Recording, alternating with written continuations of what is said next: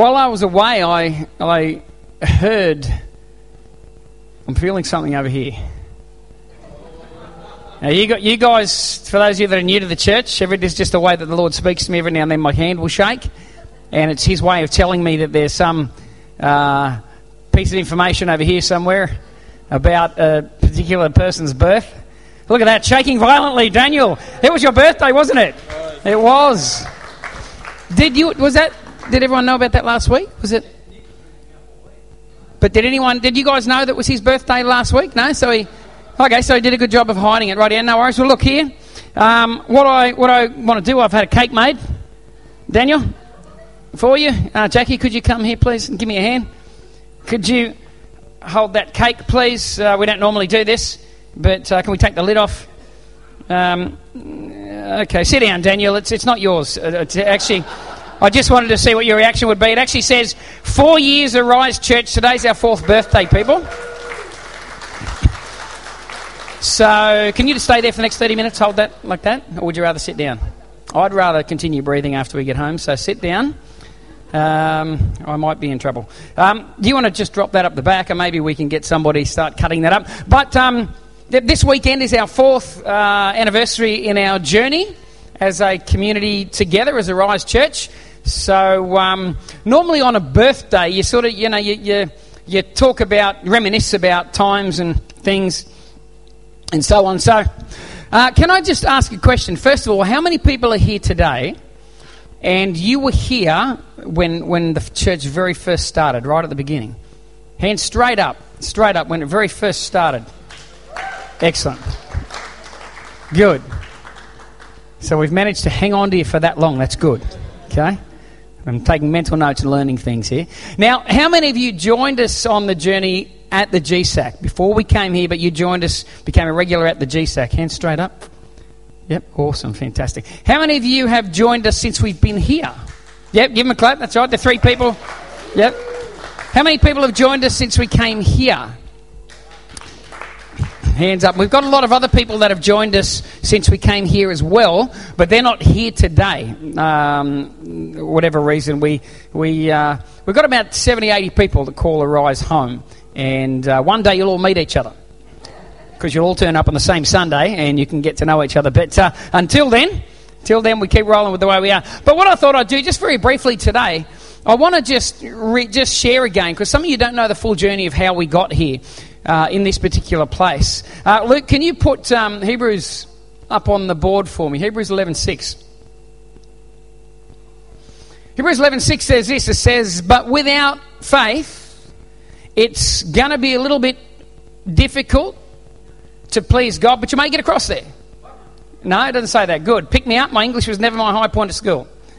It says, without faith, there's a slight chance. No, not saying that. Am I missing something? Without faith, it's impossible. It's Kim possible for all the children here. Okay? It's not Kim possible. Kim possible could actually do things. This is impossible. Without faith, it's impossible to please God. It's an interesting concept when we think about faith. And there's all kinds of ideas about what faith is and what faith is all about. And, some people think faith is a way we manipulate God to get what we want and all kinds of things. But I just want to say this to you this morning, just 2 very quick things. If it's impossible to please God without faith, and we know that God in His heart as a Father wants us to please Him. And if we put those 2 things together, it's impossible to please God without faith, but God wants me to be in a position in my life where I am pleasing to Him. Then that means this. I believe that God is going to constantly keep me in a faith space throughout my entire life. Because if the faith space is where I stand, and that's the space where I get to please God, because faith is about being out of control sometimes and trusting God. It's about not always having all the answers, but trusting God. It's about not having all the direction, but trusting God. It's about not having all the power, but trusting God. So, if it's impossible to please Him without faith, but He wants me to please Him, then I believe that He's going to make sure that if I want to please Him, I'm always going to be walking in a faith space in my life. Some of us, we go through those moments, and you might be like me, and maybe you're not. Maybe I'm unique to humans here. But what happens sometimes is I go through a really difficult stage of life, and we have these phrases like, we've got to press into God, and I'm just believing God, and I'm just having faith to get through this moment. And so we have faith, But what kind of I tend to do is I go like, I'm in this moment, I know I need faith, and there's no other way I'm going to make it through this without trusting God, but I can't wait for it to be over, because when it's over, I won't have to be in that faith space anymore. I won't have to be trusting God anymore, because I'll be over that moment. But God's up there going, but Alan, I don't want you to ever be over that moment, because faith is the environment in which you were created to prosper. Faith is the environment in which you were created to grow. It's like water to a goldfish. And so if he wants me to please him, he's always going to make sure that I'm in a position in my life where there's areas of my work where I have to have faith. Does that make sense? God wants us to please him, therefore he's going to make sure that there are opportunities for faith. We want to line up all our ducks. We want to have everything right, and we don't want to have any areas that we can't see what's happening and we're not in control of. But unfortunately, if we really have a heart to please God, you're always going to find yourself in a faith space, because that's where God's going to put you, because you'll grow through those moments in your trust of him. You'll grow in faith. And without faith, it's impossible to please him. So God wants faith to grow on the inside of us. We would believe that he is a good God. We believe that he is there. Even when I can't see him, I know he's looking at me. What's more important, that I can see God or that God can see me? Is it better that I hold God in the palm of my hand or that God holds me in the palm of his? You see? Faith is not about my ability to understand everything God is doing all the time or see God in every moment. Faith is about my trusting the fact that God, even though I can't see you and I don't understand and I don't feel, but I know that you're watching. That's faith. I know you can see me. That's real biblical faith. So I say all this just to say that I want to share with you, because the story of where we got to today has really been about faith. We're here 4 years into this journey because we've exercised faith. We've had to trust God. Who would have thought 4 years ago we'd be sitting in our own premise that we rent? We don't own it. We don't even rent it. And I'll get to that in a second. Who would have thought that we'd be here in this place on top of a hill? You can see us from the highway. Who would have thought? Paul's not here today. I was going to ask Paul, who would have thought the temperature would be so beautiful in the building, but he'd be there rugged up with his jacket on. But Paul's not here. But if you're listening, Paul, we miss you. Who would have thought? The church was going for about 12 weeks, I think, when me and my wife were approached and we were asked to pray about taking on this church. The movement we're a part of, International Network of Churches, formerly Christian Outreach Centre, they felt that the Lord was speaking to them at a national level to plant a church up here in the Gunnellabar area. And so what happened in the beginning was that the Seacoast Church in Ballina, Heartlands Church in Casino, Harbour Church in Coffs Harbour, there was 3 or 4 churches got together and they started meetings, and each week they would send up preachers from different churches, they would send up worship teams from different churches and so on. And about 12 weeks into it, me and my wife were approached and they said, look, we feel like we need to ask you guys to pray about taking on the church. And I was a manager at Dan Murphy's at the time, and Jackie, I think you might have been, were you at the Ramada then? No. Huh? Still at uni. My wife was back at uni. Amazing woman, put herself through uni later in life. Amazing. I couldn't do it, but she did it. And so they approached us and we prayed. And we felt like, cut a long story short, we felt like yes. So here's what we did. We drove up from Ballina, because we were living in Ballina. We still are living in Ballina. We're in the process of trying to move up the hill here, getting closer every day. And so we drove up and we came to the roundabout up there. We turned left on Holland Street. We drove down. We're going to turn right on Oliver Avenue, this road, to go to the GSAC, which is where we were meeting. When we got to the corner, I just had this impression from God, turn left. So we hadn't even gone into the church and been prayed over and everyone been told these guys are going to be your pastors. And we got to the corner, so we turned left. And we turned left and we drove and we stopped. And now when I think about it, it's just on the corner of this building. We stopped there. I felt like God said stop. And I stopped and I felt like God said, this is where your Eyes Church is going to be one day. I'm going to put you here. And I wasn't even thinking about a building. We were down the GSAC. We hadn't even started, God. We're not even on the clock yet, Lord. Back up, But I felt like God said this is where it's going to be. So I'm looking around and there was a building across the road in the corner there and it was empty at the time. So I thought, okay, that must be the one. So I said to Jackie, hey, here's what I think this is going to be our church.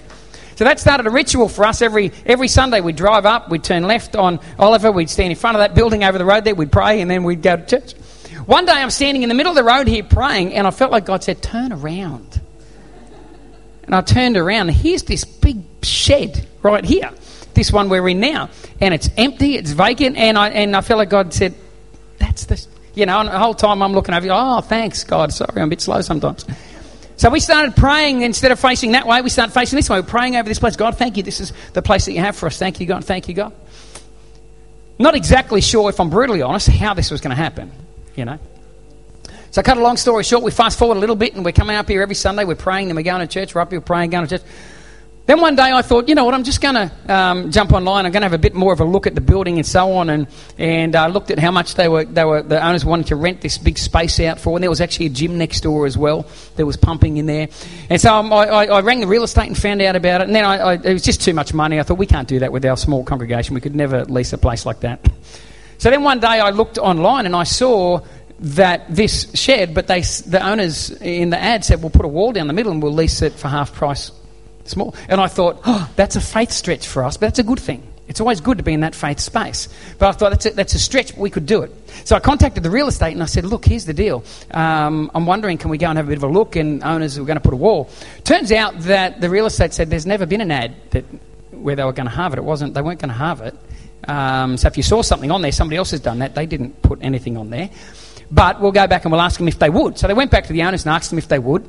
And the owner said, yeah, look, we'd be prepared to, but we want to know a bit more information. So we back and forth with the real estate. And then I thought, rightio, this is right. Let's take a faith step here. But the way the movement works is that, and I love this about our movement, is that I don't just decide to go, hey, we're going to lease this building, and now we're all in pressure. And so they've got accountants and people way smarter and above me. And so I send all my information off to them, and they look at it and they go, look, you're dreaming. The old castle, tell him he's dreaming. They come back and say, look, it's not going to happen. So I back and forth a few times with them and sent them figures, and this is what now our ins and outs, and they were saying, no, this ain't going to happen. In the end, I just took a bold step of faith and I said, look, here's the deal. I can only give you figures on paper. I cannot give you the faith that's in my heart. I can't translate that onto a piece of paper. But I'm telling you, we really believe that this is the right place for us. So they said, rightio, get some lease forms and just send them up to us and we'll have a look. So I rang the real estate and said, can you send me the lease forms, email them to me and I'll email them on and they can look at the lease forms. The real estate said, yep, no worries, hung up. 3 minutes later, my phone starts buzzing, my mobile phone. I pick it up, it's a private number. And I answer the phone and say, hello, and they say, is this Alan? I said, yep. And they said, are you the guy that's wanting to lease Oliver Avenue? I said, yeah. And they said, well, we're the owners of Oliver Avenue. We'd like to chat with you about what you want to do. So, okay, no worries. So we organised the next day. We drive up to their place and we sit down, me and Jackie, we walk into their house. And they've got this nice spread on at the table and some juice and biscuits and fruit and all that stuff. And pretty much as soon as we walk in and sit down, the first question is, so tell me about your conversion experience. Like, hi, my name's Alan. So I begin to share about my journey and 19 years of age coming to faith and what that meant to me before and after and so on. And my wife shared her story as well. And they go, well, we want to share a story with you. And it turns out that they're Christians. And they built this building a few years back. It's been sitting vacant for probably a year and a half, 2 years before we got here. And they said, here's what happened. One day, we were, as my husband had some space in his calendar, and so we thought, what will we do with our workers? We're paying them. Why don't we go up the top of the hill, that land we own, and let's just erect a big shed. And we'll just do that, because we're quiet on other jobs. So they've come up, they've put it up, and he said, and it was interesting, as they built it, he said the workers got a little bit creative. And so normally you wouldn't have a building like this, an industrial thing with someone's painted one side orange and one side blue, and he said his workers just got to be creative with the whole thing, and they built this thing. Right at the end when it was built, one of the workers walked past him, patted him on the shoulder and said, well, there's another one for your portfolio. He said, when he said that to me, I felt the Holy Spirit speak to me and go, is that what your life's about? Is it simply about building a portfolio? Because they own other places and sheds and houses and stuff. Is that what your life is about? Are you here on earth with the time you have just to build a portfolio for yourself?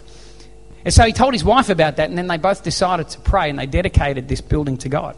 They had no idea what was going to happen. They thought maybe a mechanic or somebody would come on in and rent it, and they would take that money and they would pour it into missions. That's what they thought.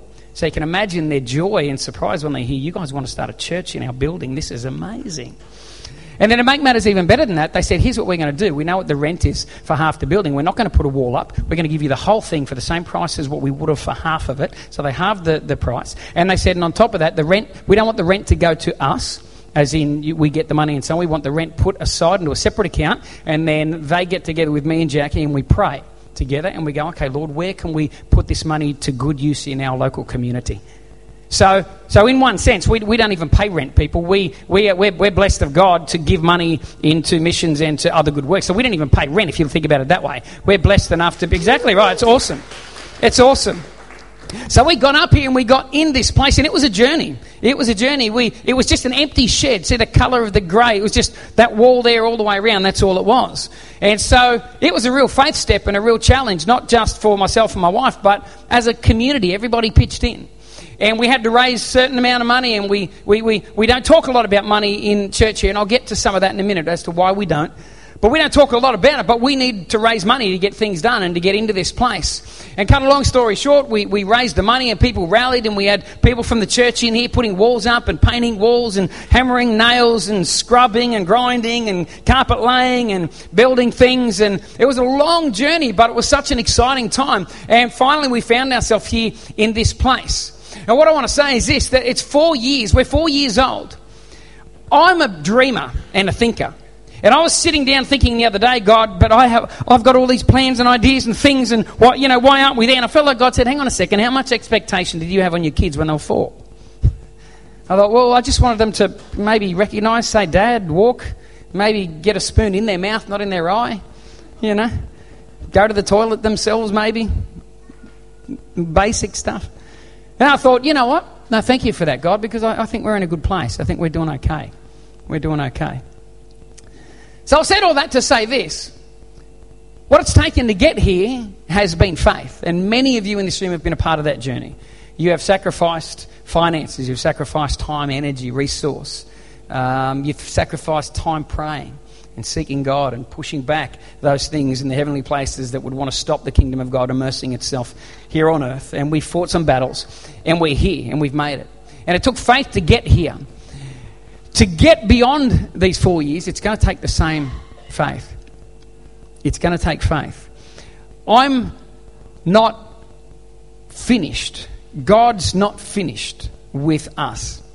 We're not yet where God wants us to land. I want you all to look over here, the young kids over here, and in different Sundays it fluctuates. Some Sundays we've got about 4 or 5 young kids. Other Sundays we've got 12, 15 young kids running around. And I love it. I love having the young kids here. Because I look at them on a Sunday and I go, you know what, that's why it's all worth it. That's why it's worth it. Because one day these guys are going to be preaching. One day these guys are going to be up here leading worship. One day these guys are going to be in their communities bringing the kingdom of God to the business world, to the science world, to the education world. They're going to be the ones that are going to be bringing the kingdom of God to earth here. And so what we do now, the battles we fight, the sacrifices we make, it's not just... We might sometimes look at it and go, but what's in it for me? What's the benefit right now? I'm not seeing what I want to see. And I can be like that. I can go, but I'm not seeing fully what I want to see yet, God. We're not standing where I want to stand. And God goes, that's okay. You know what? If you don't do the hard work now, somebody else has to later on. But if you do the hard work now, then the next generation, they don't have to fight the same battles you fight. They'll have their own battles. They'll have their own places, their own visions, their own spaces that they want to take this thing to. But right now, we've got to work hard. I love there's a saying, I think it might have been one of the early church fathers, was it... No, it wasn't Wesley. Earlier than that, one of the early church fathers, right back in the beginning, just after about 90 years of church life. And anyway, made this statement. He said this. He said, you pray as if everything depends on God, but you work as if everything depends on you. And I love that balance. We pray as if everything depends on God, but we work hard together as if everything depends on us. I just want to throw 3 things at you. And when you come here, we have one goal. I've got one primary goal. See, I'm a big believer that the church was given a vision by Jesus Christ 2,000 years ago when he said, go into all the world, preach the gospel. How you do that is various and many. There are so many ways we can do that, but that's our core. That's at the very core of the church, is go into all the world, preach the gospel. Help people understand who God is, connect people up with God. Tell them about the great things that Jesus Christ did on that cross. Because how many of you know we live in a society where the message of the cross is getting squashed more and more and more. The church is being muzzled more and more and more. You need to be more and more silent about your faith. Don't get too excited about it. We don't mind if you have faith so long as it's just like an additional part of your life. But don't ever let faith become all of your life. Don't let God be central to everything. He can be there, but know when to bring him out and know when to put him away. Know when you can, anyone got that shirt in their cupboard at home, that really leery one that you can wear with certain friends and family? You've probably got one, I reckon, Jeff. And you can wear it with your friends and family because they know you, and so they go, oh, it's just Jeff. But if you wore it out in public, other people, whoa, be a different story. So you just bring it out at the right time. And that's what I think the world is going that way with Jesus. We can bring him out when it's appropriate and when it's not. I don't know who sets the bar for when it's appropriate and when it's not. See, I love back in the beginning in Genesis. I was just thinking about this yesterday. Way back in the beginning in Genesis, God creates heaven and earth. He creates man. And what does he say? He says to mankind, he says, fill the earth, subdue it, have dominion, rule, reign. You know what that is? That's leadership. That's leadership. He's saying to mankind way back in the beginning, a person, mankind, humanity connected to the Spirit of God, you are meant to be the leaders on this planet. And I think as a church, we are called to leadership in our communities. We are called to leadership. We are called to, once upon a time, the church produced the best music in the world. The most creative music came out of the church. Once upon a time, the most creative artworks, sculptures, architecture. The church was leading the world in creativity once upon a time. It just seems now we kind of flip it and now we're happy to follow. Well, you know what? I think we need to stand up and go, when did we adopt this attitude that it's okay to follow? I don't mean that in an arrogant way. But I mean, you know what? The world is setting the agenda right now. When is the church going to stand up and go, you know what? We are filled with the Spirit of God. We are Christ's ambassadors on earth. We are speaking to the world saying, hey, be reconciled to God. We've got a voice. And we've got things we stand for and things we believe in. I'm not talking about being arrogant and rude and so on. But what I'm saying is not hiding away in a corner and not allowing the voice of the church and the light of the church to get dimmer and dimmer and dimmer and more silent. I think we need to start to plant our feet, stand up and go, you know what? That's not the way it's meant to be. As the darkness gets darker, guess what? Light shines brighter. So let's start shining brighter and brighter and brighter in our communities and in our homes and with our friends and in our workplaces and so on. Let's shine brighter and brighter. That's what I think the call of the church is. And I believe, and I've said this many, many times, so you've all heard me say this, most of you heard me say this, we're called Arise for a reason. Me and Jackie were not a part of the church when they named it, but you know what, as soon as we came on board and they explained Arise, I thought something connected. I went, yeah, that's it. Arise. Arise means get up. Arise means move forward. Don't just sit there. You know what? I've got 1,000 reasons why I shouldn't be doing what I'm doing, but I'm going to do it anyway. You've probably got 1,000 reasons why you can't do the things you dream about and the things you want to do. But guess what? God says do it anyway. Have a go anyway. Step out in faith anyway. Try some things anyway. Push forward anyway. Broaden your world anyway. There's 3 things that we're going to need to move forward into the future. It's going to take faith. And faith is going to produce these 3 things. And I want to, in a second, I'm going to open up the stage curtains in my brain. Okay, so I'm just prepping. I want you to get ready. I'm going to open the stage curtains in my brain. I'm going to tell you what plays on that little cinema screen all day, every day. Okay? Yes, it could be frightening. But I'm going to show you. I'm going to trust you with the vision that's in my head. A vision that I probably won't get a chance to see. I'll probably be gone before it's fulfilled. But it's got to start somewhere. Has to start somewhere. Okay? Before I get to that, let me just tell you very briefly 3 things that we're going to need. 3 things we're going to need to link up with faith to get to where we are. They're the same 3 things we've needed to get to here. But to go even further, we're going to need to continue to walk in these 3 things. And I've tried to be very clever and made them all start with the one letter. So it's a good communication tactic, all right? Start it with the same letter and everyone remembers it. So I've started with the letter Everyone go, wonder what he's going to say. I'm going to say 3 things. Number 1 is minutes. Paul Jurgens, when he was here last week, I listened to his podcast when we were coming back from Port Macquarie last weekend. We were listening in the car. And he made a statement. He talked about your diary. I don't know if anyone remembers that. He said, get out your diary and go through your diary and find where's that space where you can dedicate some time to specifically and purposefully investing in something that's building the kingdom deliberately. I know that we go about our days and we go about our work and so on, and we want to look. I'm just praying that the guys at work will let me talk about Jesus too. I'm praying for that and I'm praying for this and I'm looking for these opportunities, and that's wonderful and great. But where's the time that's deliberately? I'm not hoping or praying for something. No, this is an opportunity, a time where I can actually deliberately do something that I know 100% is going to build into the kingdom of God. Make some minutes in your diary. Find some space. Up the back there, we've got some rosters here. And I'll give that a bit of a plug at the moment. We've got a few things going on in the life of the church.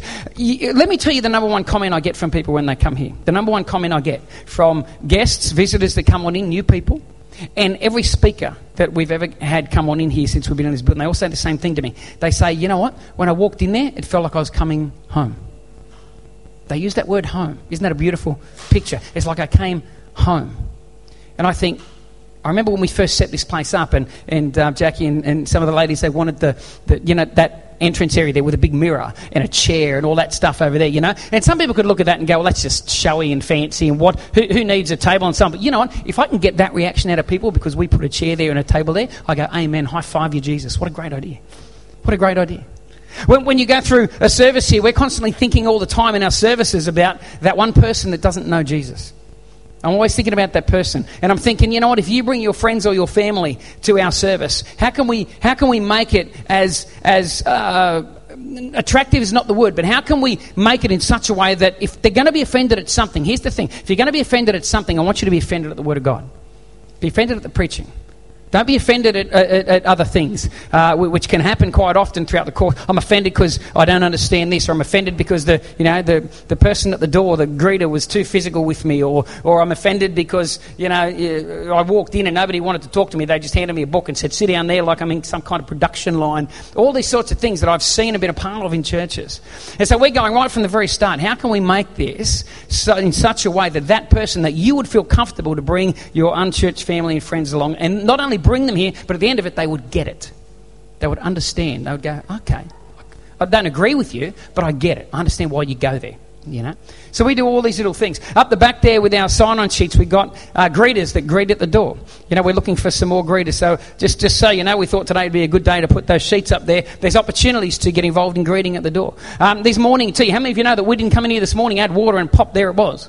Some people have worked tirelessly and hard to put together a lovely morning tea, but I get so many compliments from people. I get other pastors saying, how do you get morning tea like that? Because we want your morning tea people, we want to recruit them to our church because that is such a great morning tea. You know what? Here's the thing, we just take it for granted because we're here all the time. People are amazed at how good our morning teas are. And I think, wow, that's awesome. That's great. Because when someone comes to my house, guess what? I love it when they compliment the food we put on the table. I love it when we put some cheese and crackers out and people enjoy it, That's why I let my wife do it. I wouldn't dare do it. They wouldn't enjoy that. But Jackie does great stuff, so she does that kind of stuff, So we've got greeters, we've got morning tea, we've got people that come in here. We've got people that come into this building each week and they do a bit of cleaning for us. So we run a vacuum over the floor and clean and so on. Would people visit your house? Do you want your house to be clean? What's the first thing you do when you know you've got important guests coming? What do? You give your house a bit of a tidy, don't you? You don't just look at it and go, oh, well, I'll put up with this. If they're really good friends, they won't care. No, it doesn't matter. If they're good friends, you still go and you'll clean up the dishes and you'll put the washing under the bed or whatever it is that you do in your house. We don't do that, not in ours.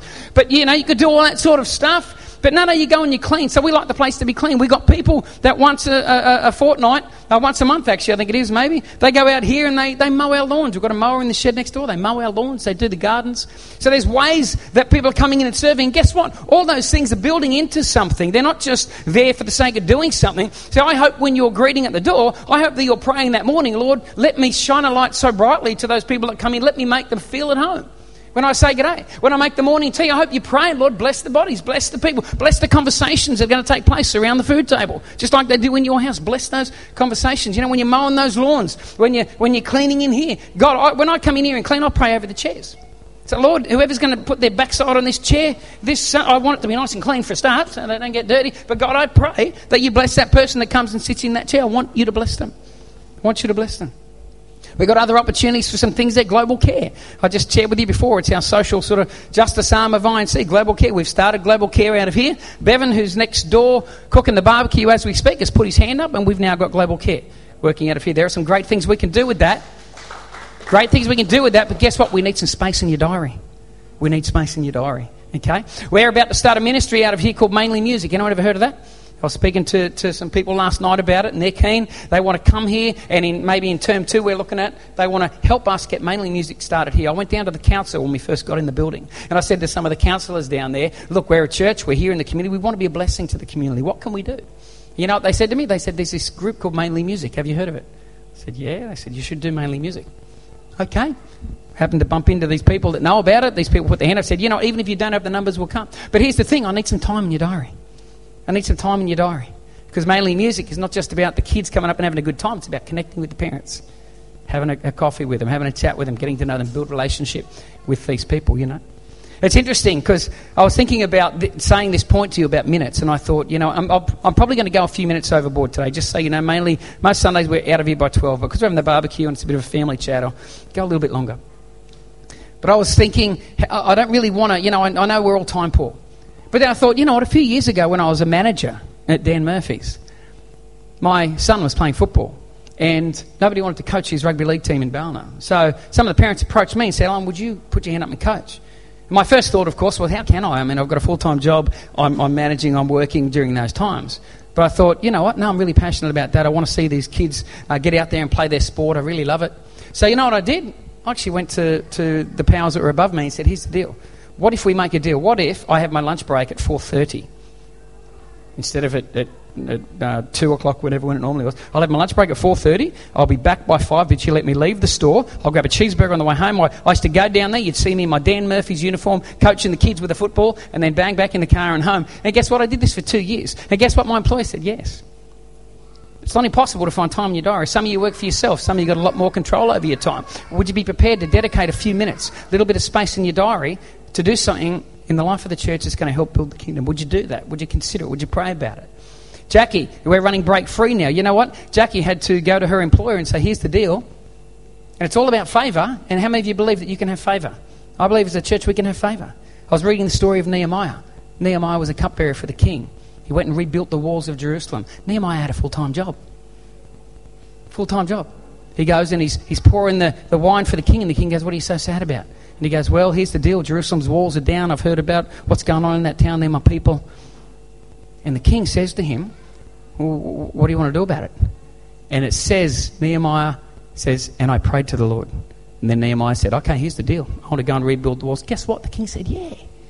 The king said, yeah. See, we limit our possibilities. We think that life is so structured and we don't give God any space to get involved in some of that stuff. You might be surprised. Some of your employees might go, you know what, mainly music starting? You want to be down there for an hour, have a coffee? Yeah, we can work something out.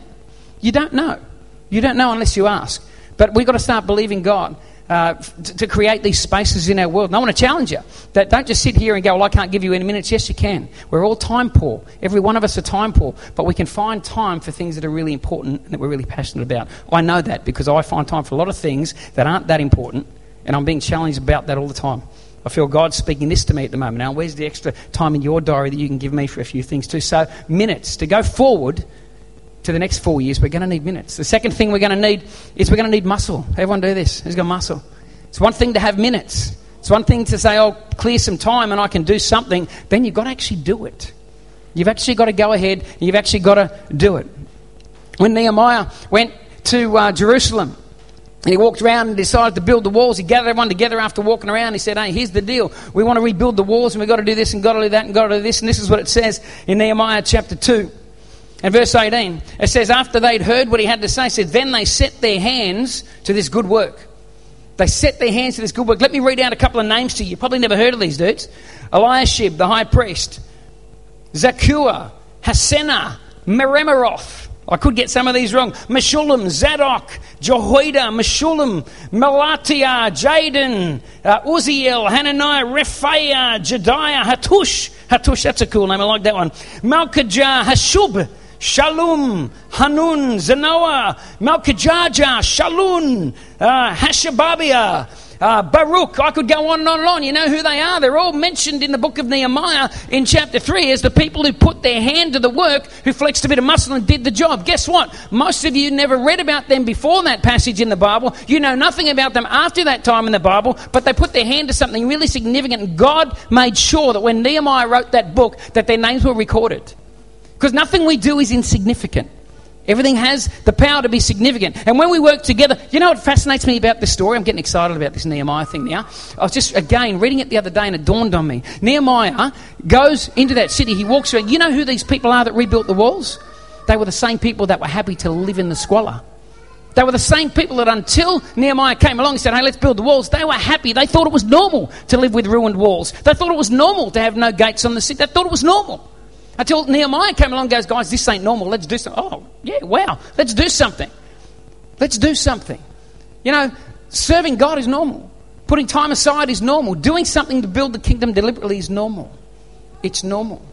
It's normal. The world is getting busier and busier and busier. And if you let the world dictate your priorities, you'll have less and less time for the things of God. But if we're going to lead, if we're going to take our role in the community, if we're going to go forward for the next 4 years, guess what? We've got to take control of some of that time back, and we've got to go, no. If I'm not deliberate about this, it won't happen. It's one of those things, it's like the carrot in front of the donkey, you know. Anyone notice that you, at the start of the year, maybe many of you here, I'm going to have time with the Lord, I'm going to read my Bible every day, I'm going to pray every day. And then we don't. And you know what we do? We go, I'll start tomorrow. You know, it's like the carrot right there in front of the donkey. Because it's so close, it's like that thing that your neighbour's got. Your neighbour's got your hose.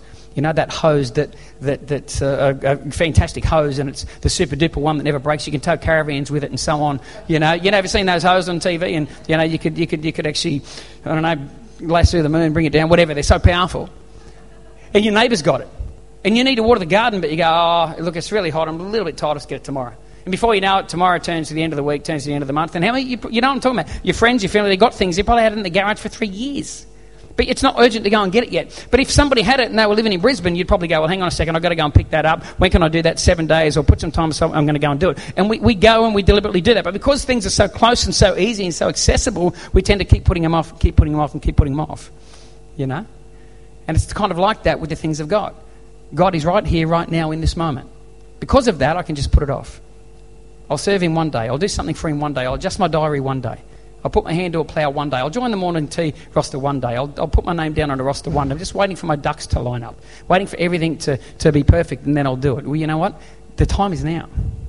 If we want to go forward, I'm just challenging you a little bit. I'm pushing a little bit today. For those of you that are visiting, I don't normally push like this. It's not what we do, but I just want to push a little bit today. Will you think about the minutes? Because we need some minutes. Will you think about muscle? We need some muscle. And the last thing, and this is the one that I don't talk a lot about, starts with M. Money. You know why I don't talk about money in church? Because when you bring your friend or your relative who has been out there in the world and all they've heard their whole life is the church is after your money, the church wants your money, I don't want you to bring them in here and have me confirm that to them. And then you have to deal with it later. You know, someone recently pointed out to me that, I, for those of you that are visiting, we talk about money so little that probably half the new people that have joined us since we got here don't even know that letterbox up the back. Somebody said to me the other day, is that where you put your bills? I said, no, that's actually our offering box. We don't talk about it, but our family knows that that's where we put our tithes and our offerings, in that little letterbox up the back there. But I thought, you know what, that's actually true. We don't talk about it a lot. We don't rattle that cage a lot. But here's the reality. Look around you. It took finance. It took finance to get to this place. And if we're going to go ahead, guess what? It's going to take finance. And there are people in the kingdom who are gifted to raise money. It's your gift. It's a God-given thing. And those people raise that money, and maybe they give more. But there's a thing called the tithe, and whether you believe in it or you don't, I did a message last year why I believe in tithing. I'm not telling you have to believe what I believe, but I'm telling you I believe in tithing. And I believe that's the way that God generates his income, through tithes and offerings, to do the work of the kingdom through his body, the church. We're not a marketplace. I'm not trying to sell some kind of wear. I haven't got some product that we're selling. Let's sell 100,000 Jesus Loves You chest pins at $1 each, and then we can build our building, you know. Or let's get some Arise cups. Remember you gave me that Arise cup that time? After that, yeah, see, she's onto something there. Maybe what we should do is let's get 1,000 of them, and we'll sell Arise coffee cups and Arise t-shirts with big pictures of us on the front like this. Big Arise t-shirt. Maybe we can sell. We're not a marketplace. We're not a marketplace, and God never intended the church to be a marketplace. Okay? We do what we do with the finances we need through God's miraculous provision, but there's a baseline provision, and it's called tithes and offerings, and it is biblical.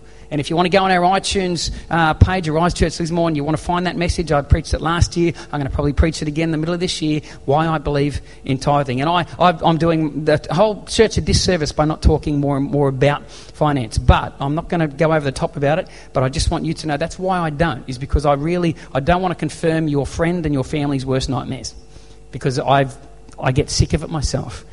I was flicked on the TV some time back, and a guy's building a $100 million ministry centre, and if God's put that vision in his heart, praise God. I'm not against it, but he's on TV going, if you give 10,000, I'll put your name on a brick on this wall. If you give 50,000, your name goes on a brick on that wall. If you give 100,000, we put your name on a gold brick. And it's like, oh, come on. If you've got to manipulate people to give to the kingdom, there's a problem. We're either passionate about this, we believe what this book says, we know that this life is a drop in the bucket, we're just passing through. But what we do here counts for eternity. It counts for us and it counts for others. So are we going to live this life down here accumulating? You know? Hey, there's another one for your portfolio. Is that what it's about? I'm blessed. I've got a little car out there, a 2005 Camry, gets me from A to B. I don't need a if you want to give me one, I'll take it. I'm not going to say no, but I'm just saying that some people think that the more finance you raise, that the pastor gets a percentage of the income. So it's in my best interest to raise, but it doesn't work like that, people. I'm just salaried like everybody else in any other job. I don't get more, and I don't want more. What I want is the finances to do that which God has placed on our heart, what He wants us to do in the community. Now, here we go. I'm going to tear open my brain, and I'm going to let you see something, right? Go with me. I can see mainly music pumping out of here. I can see, maybe 2 times a week pumping. 100 parents, their kids are in here. Out the other side, I don't know if you've been around the side of our building, there's a grassy area just in the corner there. Up the back of that where the water tower is, and just go with me, don't shoot me down please. I can see maybe up the back something like a shipping container turned into like a coffee shop. Right? And all that area is paved, there's a fence around it, so the kids can be in there, maybe a little playground in the corner. There's chairs and umbrellas and stuff. And during mainly music afterwards, the parents can go out there, the kids are playing, the parents are sitting there, and they can have their coffees and they can chat and talk and connect. And the people that are coming from the church here, you people, you're going, you know what, that's my thing. That's my minutes right there. So I'm going to have my lunch break. I'm going to race down here and I'm praying all the way down here. God, there's going to be someone there today you want me to connect with. I'll have a word for them. I'll be able to get to know them, whatever. And you come on down and you're passionate about it, and you're deliberately for 1 hour opening up your ears, putting your antenna up, going, Holy Spirit, speak to me. Speak to me, show me something, tell me something. You're connecting with these people. Maybe during the rest of the week, that coffee shop opens at certain times. Maybe people around here, they're workers, they want their coffees. So they order their coffees, they come get their coffees here. What's the big deal about that? Well, at least they're walking into a church premise. Maybe they've never done that before in their whole life. But they're walking here and they're going, look, it's good coffee, these are good people, and they're getting to know us. Maybe. I'm just dreaming, don't shoot me down. Next door, we got that room there. At the moment, we started the women's thing the other night. And, breaks my heart. We started the women's thing the other night, and it was all set up that at the end of the session that they broke into groups. One group would meet here, one group would meet next door. You know what? It's howling wind and pouring rain. How can we expect the ladies to go out that door, walk all the way around to the side in the dark and come on in? There should be a door right there. God even put a template of a door right there before we even moved in. It's going to cost us about $2,500 to get the proper door into there. We just don't have it at the moment. But the other night I'm hearing about this now. They've got to stay here, and I'm thinking, that's wrong, God, that's wrong. What about kids' church next week? What if it's pouring rain again? Are we going to expect our kids to go out that door in the rain and wind? It's just a door. It's just a door. It's a physical, practical thing, but it makes ministry so much easier. It works. It works for the kids. It benefits the ladies. I see a door there. In that room next door, I see a mezzanine floor. Don't shoot me down, I'm just dreaming. Mezzanine floor right across. There's spaces downstairs for youth and for kids' church. And upstairs, there's some offices, maybe some meeting rooms. There's some stuff going on upstairs. We've got some people doing financial planning for people in the community that are struggling with finances. We've got some counselling services for people that need counselling. We've got maybe someone up there that helps people find jobs. But the good thing about this counselling service, this job finding place, good thing about all this stuff is these people can actually say, by the way, we're doing this because we believe in Jesus, we love God, and God loves you, and you're so valuable that we want to put time and energy into helping you because you're made in His image, and we want you to know that. We can say that. We can't out there in these other places because the government might lose our jobs, or they put nooses around your neck and you can't mention Jesus. But you can here. And let's imagine we did it so well that Centrelink started going, you know what, we'd love to refer people to you guys. We're going to start referring people to you because, you guys do such a great job. And we go, you can do that, but we're going to tell them why we do it. We're going to tell them about Jesus. We don't care. You just help these people. We'll take it. We'll do it. Imagine that. Imagine that. That shed down there, I've got to be quiet just in case there were, the shed down the bottom there, where the dogs and the animals are. Every time I hear them dogs barking, I think, what a great youth shed, because it would sound the same with the dogs and all that stuff. But wouldn't it be amazing to have some sort of youth shed set up? If that's big enough, you could mezzanine that, put some little spaces upstairs where maybe the kids could go and have Bible studies. Downstairs, maybe Thursday, Friday, Saturday. What if we opened it up? What if we had enough resource and manpower that, say, the community knew Thursday, Friday, Saturday from about 4 o'clock to, say, 9 o'clock, that was open. Ping pong tables, pool table. We got some people down there full-time manning it, connecting with the kids. Kids in the community could come on in, play some games, get to know each other. Maybe the musical ones, we drag them in here and we start doing jam sessions with the young kids up here. Get the music out and let's do some stuff. And then why can't we do that kind of stuff?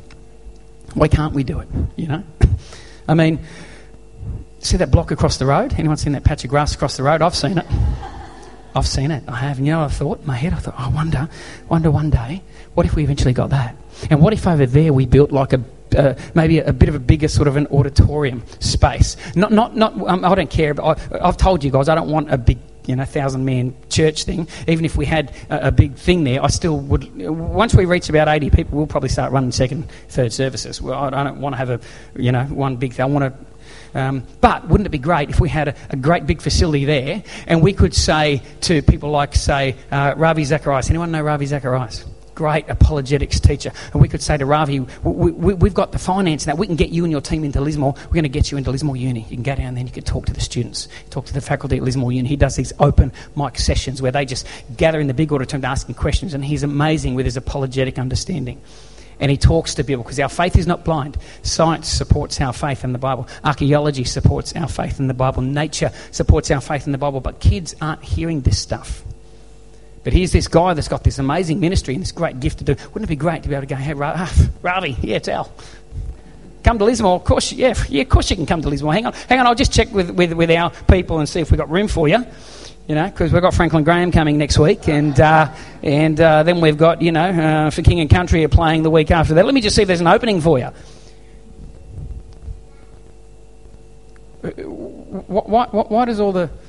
Why do we have to go to Sydney and Brisbane for the big conferences and the big name speakers? Why can't our community be a community where people go, you know what? Just the average person goes, these Christians in this community, they're good. Jesus is a good thing for our community. We might not agree with it, we might not understand it, but Jesus is a good thing in our community. And what about that auditorium over there where we've got this big space for these big things? I'd love to see like a big mission centre and just be able to contact Youth of the Mission and servants and all these mission agencies and go, we have space here for you. Why don't you come and set up camp in Lismore as a bit of a central hub, and we've got office space there you can use, and we can hear what's going on there, and we can raise money, and we can help them with projects, open doors, all these great ministries that are doing wonderful things. Why couldn't we do these kinds of things? Why can't this sort of stuff happen? Just put that verse up for me, could you, Luke? And that's just the beginning, by the way. I've only shown you the first slide. I've got a lot more slides rolling around in there, I'll tell you right now. Here's the thing. You give me one logical, sensible reason why that's not a possibility, and I won't mention it again. One logical, sensible reason why God can't achieve all that, and I'll shut up forever and a day and I won't say it again. If you can't, let me give you one logical, sensible reason why I think it's possible. It's because Ephesians... Got the Ephesians verse there, Luke? Ephesians 3:20. Now to him who is able to do exceedingly abundantly above all we ask or what? Why do we think so small?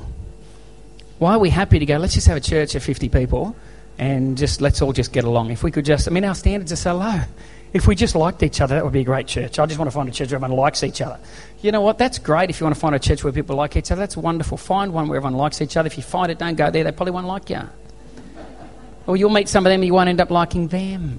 Don't ruin what they got going. It's a good thing. Just come here. Just come here. I love it. Now, him who's able to do... If Paul just said to him who's able to do above all we ask, I think I'd be happy with that. Above. If he just said he can do above what you think, and I'd be excited going, wow, God is awesome. But he wasn't happy with above. He said abundantly above. And I'm thinking that's a whole new level. Now, all of a sudden I'm going, hang on, Alan, your dreams aren't big enough. Come on, Alan, your thoughts aren't big enough. Come on, church, you're not thinking high enough. You're not reaching high enough. You're not hitting the stars here. You're happy to just put your fingers on a ceiling and go, look at that, I've hit the ceiling. Isn't that amazing? I've reached it. Look how high I am. But he's saying, no, that would be above. But I'm saying abundantly above. And hang on a second, I'm not happy with abundantly above. I'm going to add another word in there, exceedingly. So now we're talking exceedingly abundantly above. So let me ask you a question. What are your dreams? What are you thinking? What is God able to do in this community? What is God able to do in this part of the world? What are you thinking? How far will you allow your brain to go? How far will you allow yourself to dream? Maybe some of you have had dreams and maybe you've allowed them to die. Maybe they've been squashed. Maybe you've given them up. Maybe someone's poured water on your flame.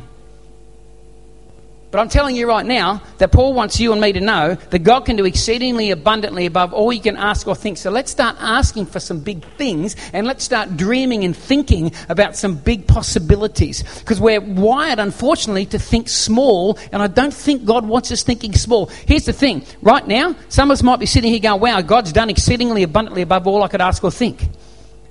Why? Because we're sitting here, we're not yelling at each other, nobody's fighting at the moment. We've got an air conditioner. People go, wow, that's above and beyond what I could think. We've got an air con. That's awesome.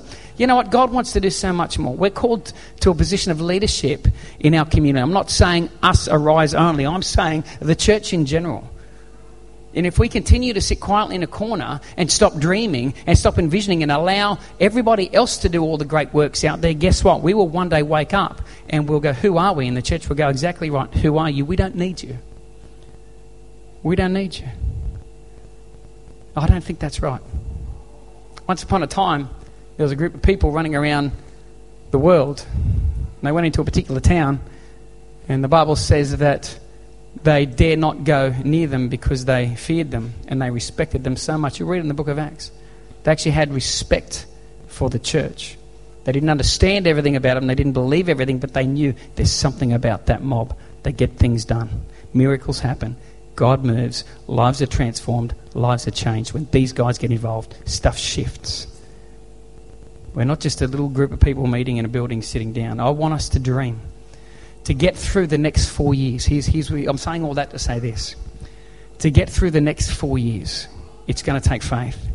And faith is going to evidence itself in our faith community, in our church, through the minutes, the muscle, and the money.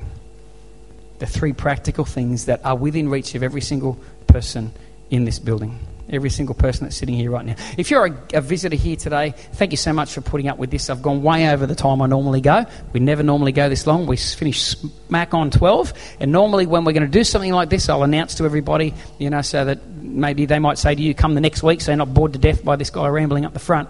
But you didn't get a chance to do that. So anyway, thank you so much for coming along today and joining us. Hang around for our sausages and stuff. But for those of you that call this place family, I want to exhort you, I want to encourage you, start dreaming. Come on, start dreaming with us. Start dreaming with us, all right? Next week I want to talk a little bit more about vision, a little bit more about how I believe the vision of our church is forming. But between now and then, I want you to start dreaming. Start asking God, am I thinking big enough? Am I asking big enough? And if you're not, step outside your comfort zone. Start dreaming. Hey, guess what? If what I just said never happens, well, what's the harm? But if it does happen, wow. Father, I want to thank you for this morning, God. And thank you for this great group of people that are here. Father, thank you for the opportunity that you have given to us, God. And I believe that's your word to us this year is opportunity. You're going to give us opportunity, Lord. Whether we take those invitations and opportunities, well, that comes back to us. But you're going to give them to us this year, Father. So we thank you for that, Lord. And God, I want to thank you again before we walk out of here for the death, burial, the resurrection of Jesus Christ. Thank you for that moment that changed everything. And God, in the next 7 days, I pray for every person in this building, in the next 7 days, give each of us a chance to tell someone about the goodness of God, someone that doesn't yet understand that or know it, Father. And we ask this in Jesus' name. Everyone said? Amen. Amen. God bless. Good. So we're going to grab, Bevan's out there now making sausages, so we'll get some salads up on the table.